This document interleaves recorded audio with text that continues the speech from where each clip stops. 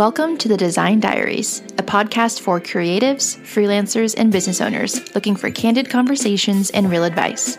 I'm Melissa, self-taught designer turned freelancer and now studio owner, here to share my experiences and help you reach your goals. Hello, and welcome back to the podcast. I am really happy to be back. I feel like I'm in the swing of things and having a really good time recording these episodes. And so I figured I would come back with a diary entry that is a topic that I get a lot of questions about and something that's been on my mind of, I would say, major importance recently, and that is imposter syndrome. I want to preface this by saying that I'm trying not to plug my design course, but essentially I created Camp, which if you listen to the last episodes, you probably heard about. But with Camp, I have felt a lot of imposter syndrome with it because I was really stressed out about people paying their really hard-earned money, people helping to budget, to purchase a course that I'm creating that's supposed to be of value to them and supposed to help their careers. And so imposter syndrome became something of a dual term for me, not in the sense that, like, am I good enough for my clients, or like, do I have the skills and the value to be charging what I charge, but also, like, do I have the expertise and the value to give these other creatives and these other designers who are paying me their really hard-earned money for this course? And is it going to have the impact that it needs to, and will it live up to their expectations? And so I feel like I have felt all of the different sides of imposter syndrome lately, and I kind of wanted to talk a bit about how I impact that, how I've been sort of dealing with it, and also just give my 2 cents on the whole imposter syndrome phenomenon. So basically, I will just start by talking about how imposter syndrome was starting to affect me and my business. So I've had imposter syndrome since the very beginning. I think it roots in the fact that I'm self-taught. I never got a degree. I really never took a lot of classes or any sort of technical classes or courses in brand design. And so I always kind of felt like what I was doing was an illegitimate version of some official way that it's supposed to be. And over time, in the past year and a half that I've been doing the studio, and 2 years I've been freelancing, and then 3 years of designing, I really have found that there is no official way.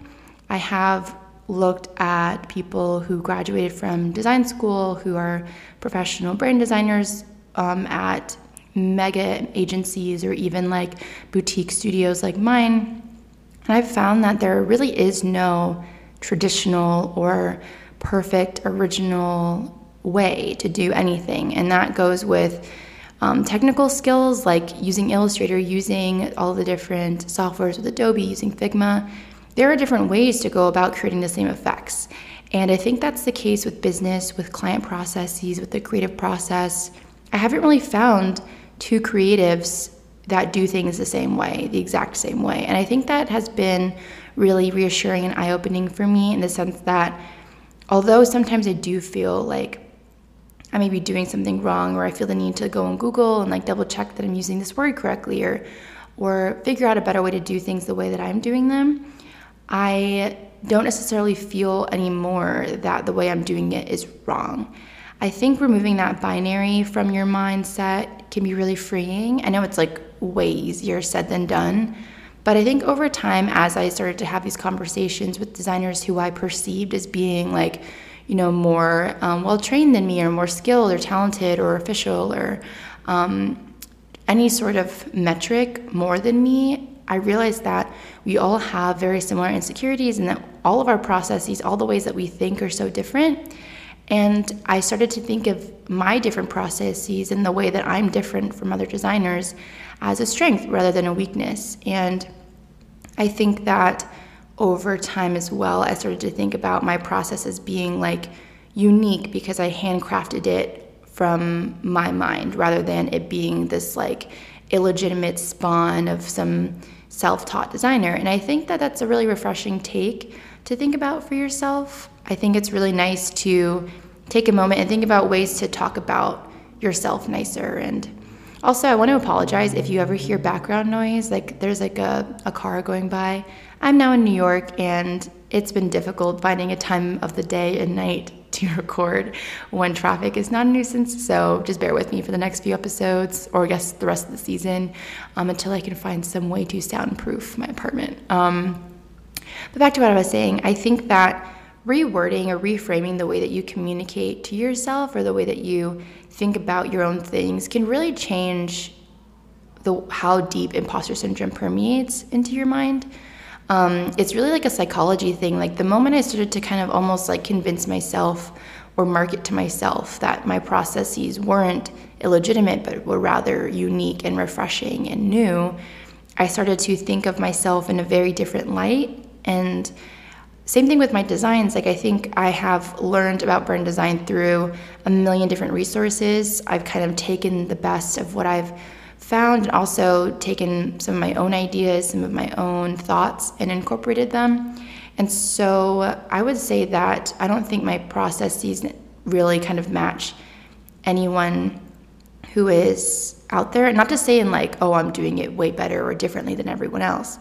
Not in that way, but it's just kind of like the way that we naturally do things is unique, especially as creatives. Like our brains differ so much between one another that I'm starting to realize that imposter syndrome is just us overthinking the fact that we might be different. It's us overthinking the fact that we might be less than. And honestly, that is the type of mindset that has kind of ruled my life for a really long time. Sorry, I can hear the sirens in the background. Oh man. But that's kind of mindset that has definitely permeated a lot of different areas of my life with, okay, I don't know if you can hear that. I think it's getting closer. I'm not even going to edit this out because I feel like this just shows like this is the struggles of like a quote content creator nowadays. I don't even know if I want to call myself that, but okay, I hope everything's okay wherever they're going. But where was I? So yeah, it really has ruled different parts of my life for a long time. Like, for example, body image is something that I thought about, like people always having more or less than me. Same thing with like income, same thing with intelligence, same thing with talent. And I think that the best way to really get over those things, and we never truly get over them, right? Like, I mean, at least I hope we do, but I've never truly gotten over any of those insecurities. But I have moved forward from the way that I think about them. So I don't think about like, oh, for example, I wish I were smarter, like, oh, I wish I were more this. Instead, I think of it more as like I was given what I was given and I'm doing the best that I can with what I was given. You know, could it be better? Yes. Could it be worse? Yes. But I also think like, what is the point in me wishing for a change that I may or may not be able to control? If I can control it, like maybe I should work towards that direction of being better if I find that it's valuable. And if I can't control it, then there's really no use in me thinking about it. And so I find that mindset and that way of thinking really helps me with business. So for example, like imposter syndrome with clients, like I worry sometimes like, is the value, oh my God, sorry, there's just like a battalion of emergency vehicles going down my street. I mean, I hope everything's okay, but I really just picked a bad time to record this. But back to what I was saying. So sometimes I worry like, are the prices that I'm charging, you know, too much? Are they too high? Like, are clients' expectations so high because of the level of investment that maybe my level of work or my skill level is not matching? And I worry, like, am I just like a hyped up Instagram designer, for example? Not that there's anything wrong with that, but I'm like, am I talented or am I just good at marketing? I have so many questions, you know. I really wonder, like, do I just happen to get lucky with all of these projects? Like, did I just manage to pull it off? Or am I actually talented? And I have found that asking those types of questions gets me nowhere, because the thing is, there's no way for us to measure skill level, right? Like, there's no way for us to measure value of design. There's no way for us to like calculate and sit down and do the numbers, because it really is subjective. And so what I've found is that the moments where I feel the least amount of imposter syndrome are when I am speaking with other creatives and speaking with my clients, and I just take moments to like reflect on my work and to reflect on the experiences I'm providing for my clients and for those around me. And when I have those conversations that are like very honest, I find that either people give me areas to improve upon that give me an initiative to then make changes to make things better, or they reassure me and they validate me and they make me feel less illegitimate. They make me feel better about my skills or my processes or my studio in general, my career path, and I find that it's super, super helpful. And so that's sort of how I deal, is that I can sort of categorize my thoughts of imposter syndrome into two categories. Like, is this something addressable that can be worked upon? And I need to make a decision on like, is this something worth working upon, or is this something that's healthy to work on? And then the other path is, I can't control this. Like, this is out of my means. And so it really is of no major use to me to continue fixating on it. And obviously, I think it's important like that we are gracious to ourselves and remember that like these thoughts are really natural. Like, you're so valid in feeling imposter syndrome, because I feel it too all the time. I just think it's important to not let it control us and inhibit us from doing the things that we want to do. So this episode isn't about me saying like, you should no longer have imposter syndrome because of XYZ.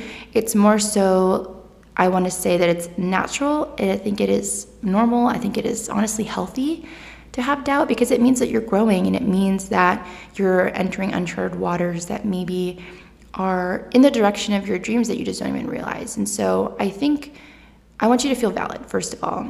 And then I also just want to say that the way that you decide to deal with your imposter syndrome is also totally valid. Like, this is just the way that I have found it to be helpful. But what I'm going to ask you through this episode is that if you're dealing with imposter syndrome, just try out those tips that I gave you about reframing whatever it is that you are insecure about or that you feel like you're an imposter of, reframing them and seeing if there's a different way to look at it, look at a different perspective, use different words to describe it to yourself, and see if it shifts your frame of mind. And then also really take some time to categorize those thoughts and think about, is there something I can do about this or not? And if I can, what do I want to do about it? Do I want to like let it remain the same? Is it healthy for me to work on this? Is this something productive that would contribute to my goals? Or is it something that I'm fixating on that might just be micro and too small of a detail to engage with? And so just having conversations with yourself, letting yourself fully experience imposter syndrome, but then attacking it head on, I think is such a freeing and like cathartic experience. And like, I've had a really wonderful time working through those thoughts. I think sometimes we think to ourselves like, oh, like I shouldn't be thinking that way, and we'd like push it and we tuck it back into the back corner of our mind. But that's not really the most healthy way, at least in my opinion, because it always comes creeping back right when you least need it to. And so I find that training myself to deal with those thoughts so that way I am better equipped when they do come around has been just honestly really uplifting and really empowering. And so if I can be one of those people to have conversations with you and to reassure you and validate you, I would love to. But try those out. And I hope that whenever you feel those thoughts, that you can figure them out and that you can feel better. So hopefully this episode was helpful for you. This is just something that I've been dealing with for a really long time, and I find myself wanting to honestly record this podcast episode as a reminder to myself to treat myself with compassion. But hopefully it was helpful for you. As always, I hope you have a wonderful morning, afternoon, evening, whatever, whenever you're listening to this, and I'll catch you in the next episode. Bye. Thanks for listening to the Design Diaries. We'll catch you on the next episode.